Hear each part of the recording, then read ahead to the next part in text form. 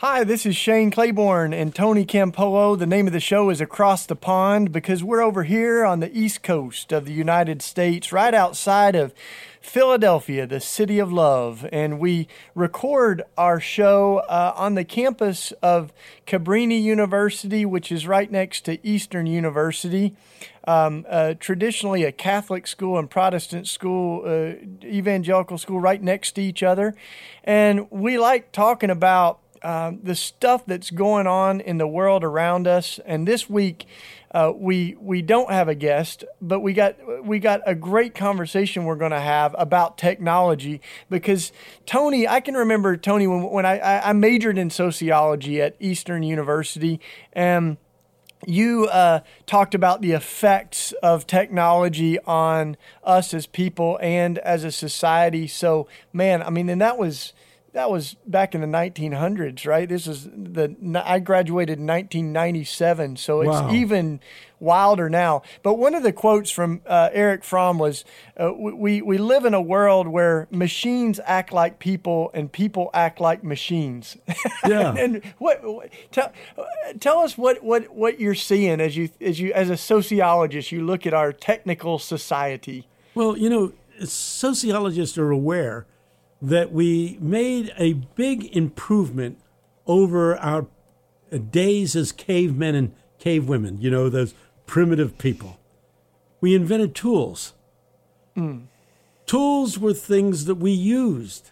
We determined how they would be used. And we controlled the tools. In this age of machines, we don't control the machines. You get a job, and they tell you how to adapt to the machine. Here's a machine. Here's how to use it. Here's a computer. Here's how to program it. In fact, people have to adapt to machinery. People have to adapt to technology rather than technology being a tool that they use for their own interest. Mm-hmm. In short, we are being enslaved by technology. A guy goes to work and sits in front of a screen, pushing buttons all day long.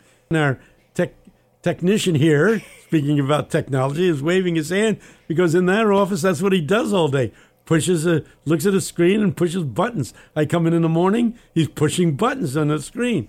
He does that all day long. Then he gets in his car and he goes home. But even there, if there's a traffic jam, what does he do? He turns on his GPS. And so he doesn't determine where he goes. A machine says, here's the most efficient way to go home. And he takes the most efficient way. When he gets home, he turns on the television. He's controlled by technology morning, noon, and night. I mean, it's frightening. I saw this picture actually on the on social media, nonetheless, of these kids on their phones. They're all sitting around a table, but they're looking, each of them at their phones. And it said, "This is what our kids are doing," and it said, "This is what we did when we were kids." And it has these kids, all muddy, playing in a pond. And it's almost like we've live in a virtual world sometimes where we've lost the art of. I wonder what it's doing to us as communal people, to have so many virtual friends, yet you wonder, do we have any real friends? Kids don't play with other people anymore. They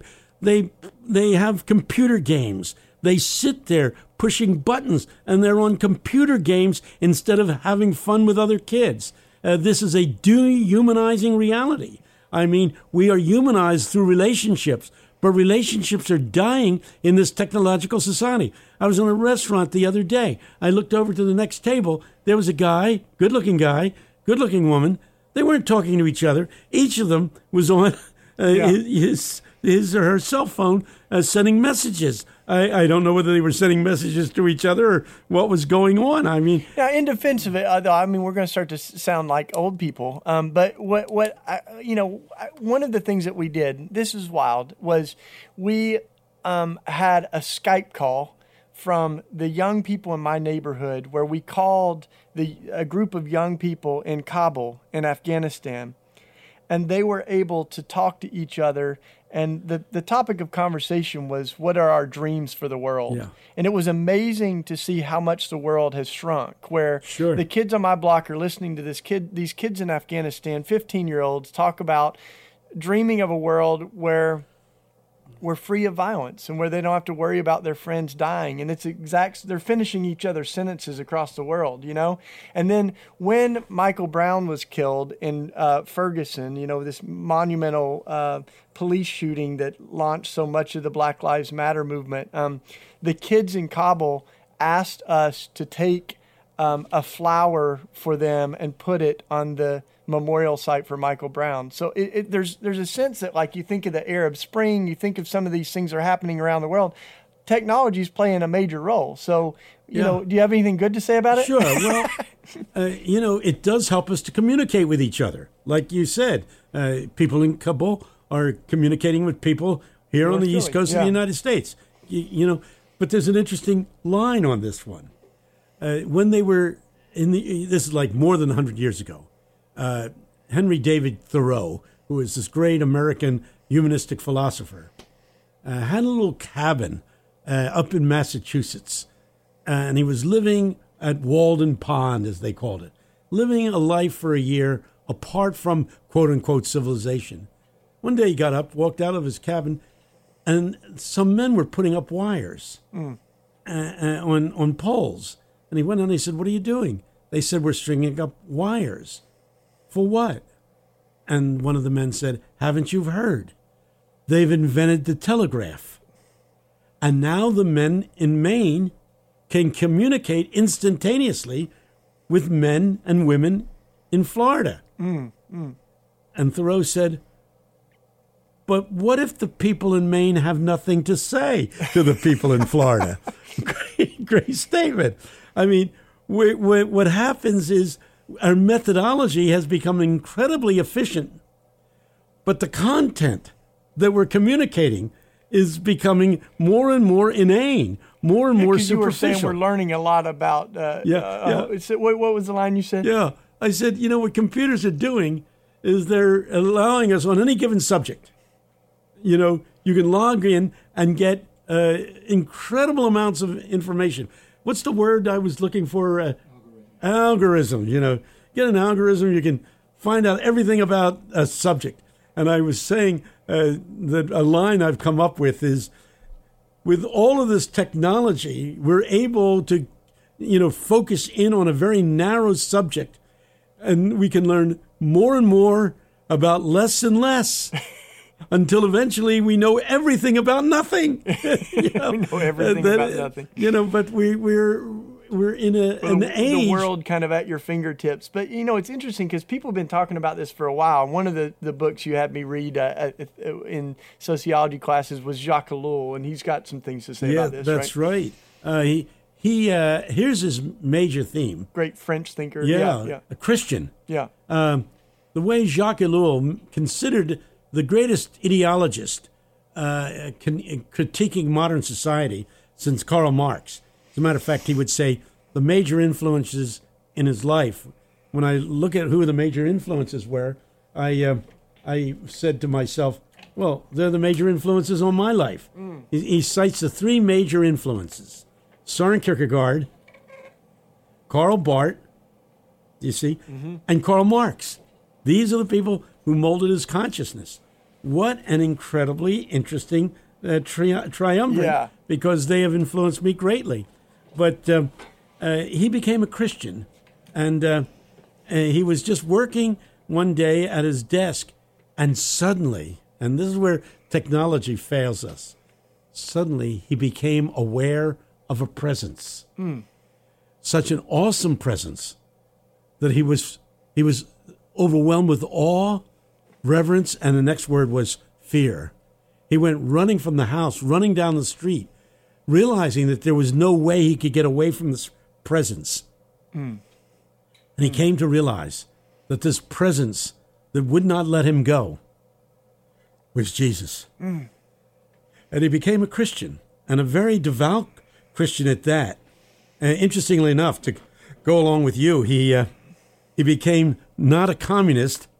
He became an anarchist. Anarchist. Yeah. Did well, you? You looped me right into that, didn't you? Yeah. But I do remember reading, Anarchy and Christianity, one of his books, and we passed it around a bit, and he's got a lot of good points. Well, his major point is that the governments as we understand them in today's world all survive by means of violence. Mm-hmm. That the only way they can continue to survive is through violently putting down those who would challenge them, you see. And so, since as a Christian, he walks away from violence, he says there is no such thing as a political system that is not built on violence. You can see his logic. So he becomes an anarchist. And he says, don't get upset. This is not some kind of worldwide conspiracy. I want to be part of a small group of people in each society that questions the power and the violence of the state. Yeah. That's you. Well, it's had lots of different iterations, too. In El Salvador, the base communities, there's so many different movements around the world. But, we don't want to be an alternative form of government. We're not stepping forward and saying, we want to rule the country.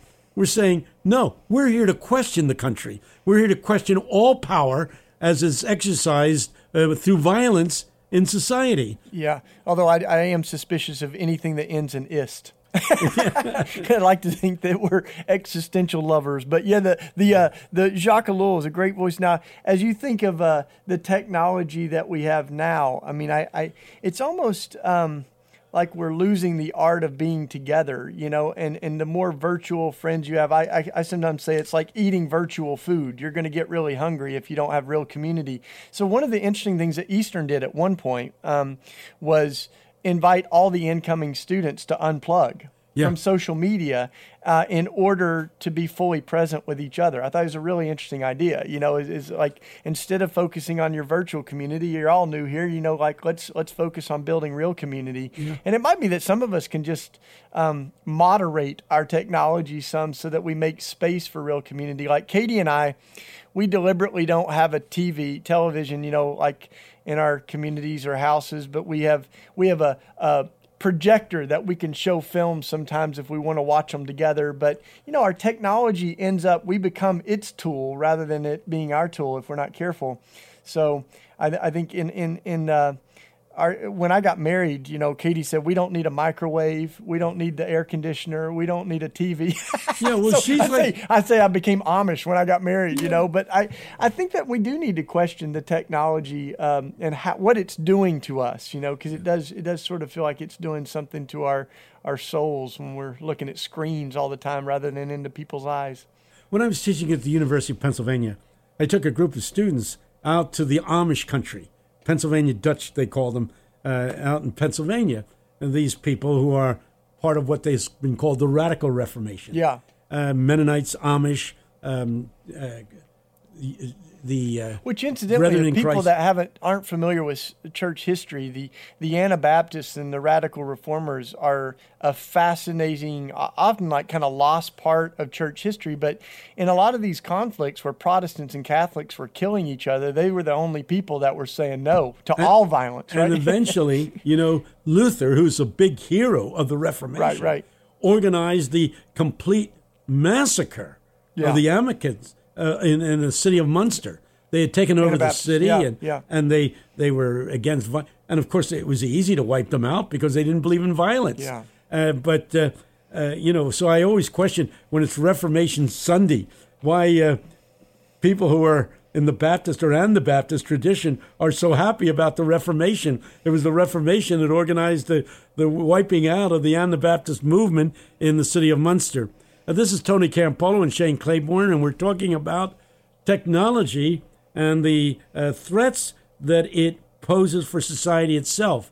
One of the things that is increasingly aware, I'm going to be at this conference over in Lisbon in just a few days, where there'll be 20,000 people there to talk about the uses of the web, the uses of computers.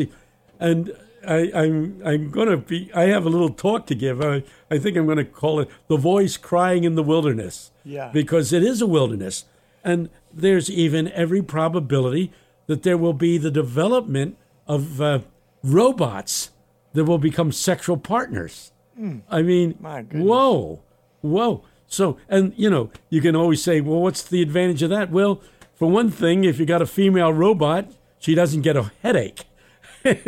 so you could, I saw this thing with the soldiers that are robots too, and I mean, you think about our drones and things now. Exactly. There's a Medea Benjamin. She wrote a book. I think it's called Remote Controlled War. But we literally have machines that are killing remotely and operated remotely. But that does something to us too. I heard some drone operators that were talking about the unique injury of conscience of what it does to someone to operate war. Like it almost looks like a video game, and then you're home with your family that night, and it's just to be operating drones that are taking people's lives. Like these operators are saying, it does something to your soul.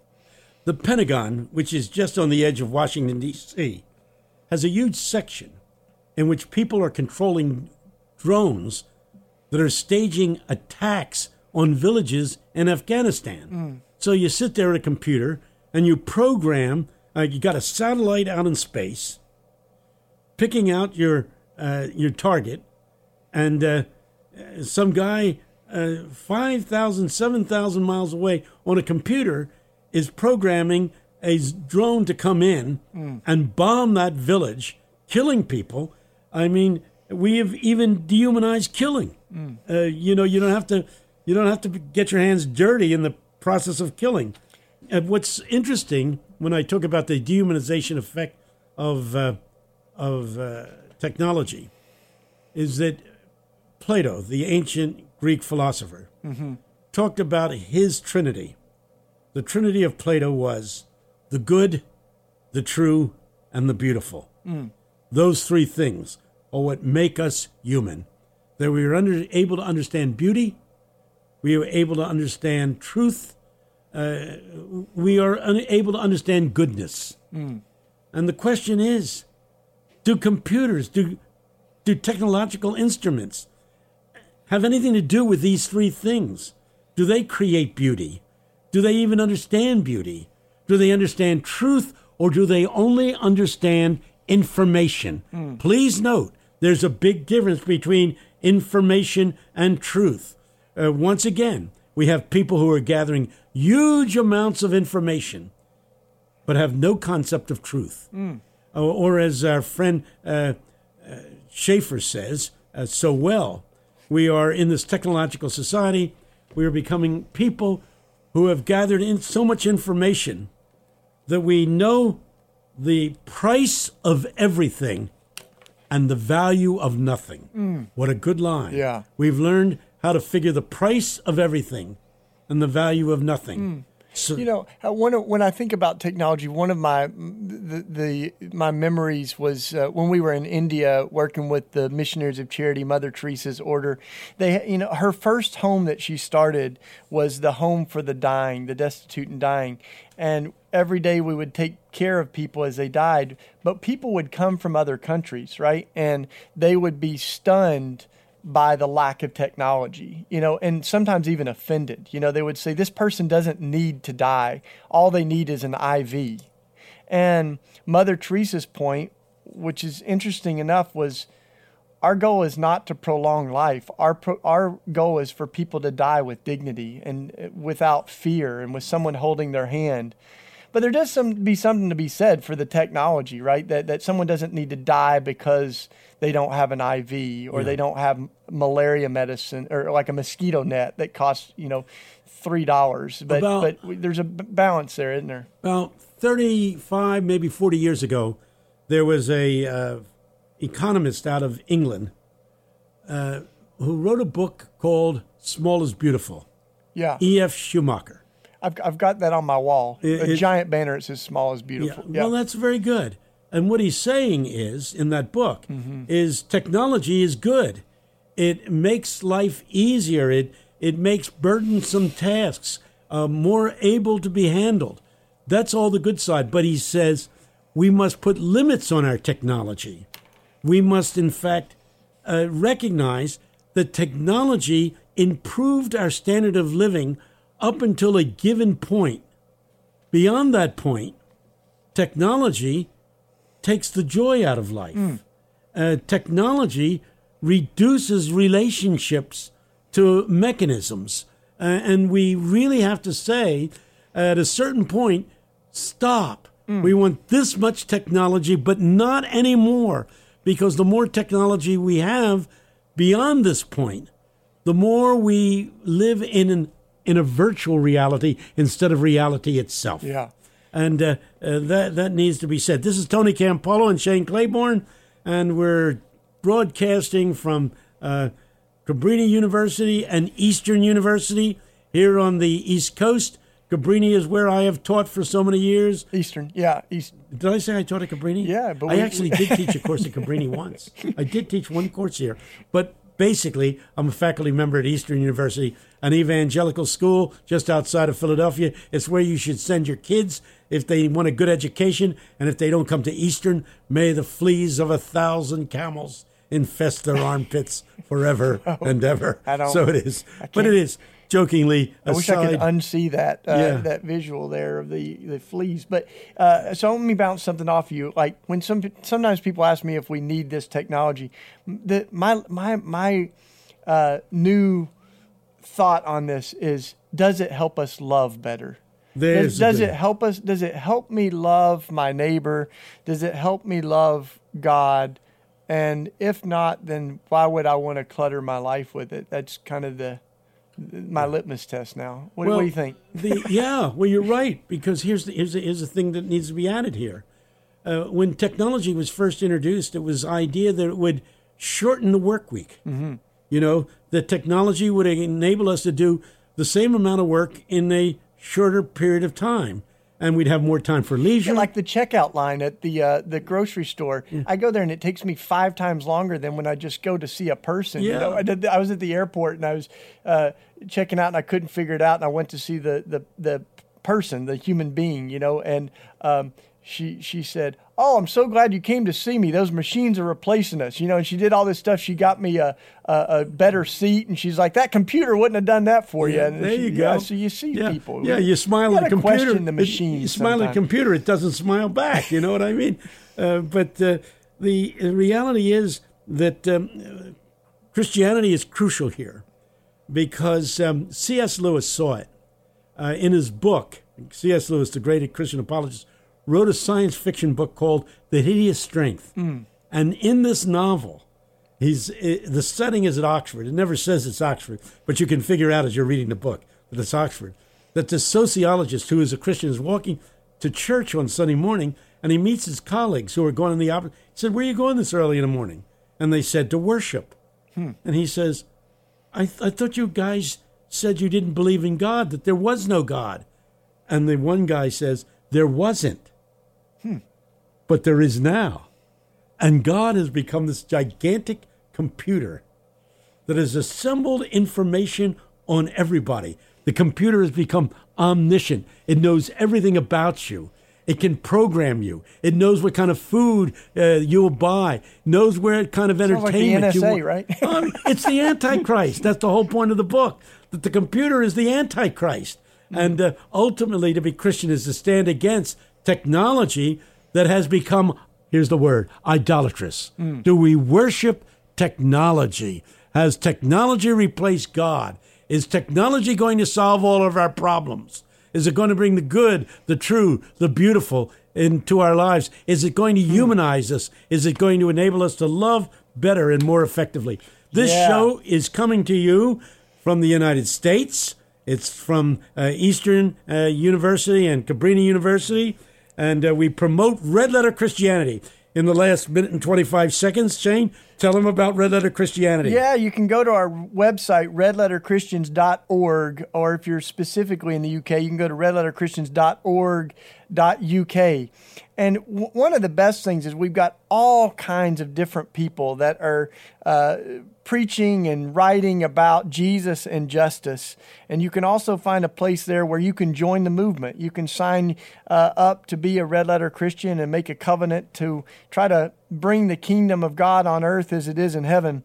So we've been talking about technology, And maybe an idea this week is to turn off the screens and spend some more time with people, or instead of writing an email, maybe write an old-fashioned letter, or visit someone in an old folks' home or in a prison. Maybe even the season of Lent, as we think towards Easter, go on a technology fast so we can restore the art of actually being with people and being with nature and stuff. You got ideas on this? No, I don't need ideas. You said it well, man. I mean, he's preaching to you, people. He's preaching to you. That voice you just heard was the voice of Shane Claiborne. My name is Tony Campolo, and we're here every week at this time. Go to the website, redletterchristians.org, or if you're in the UK, redletterchristians.org.uk. Blessings.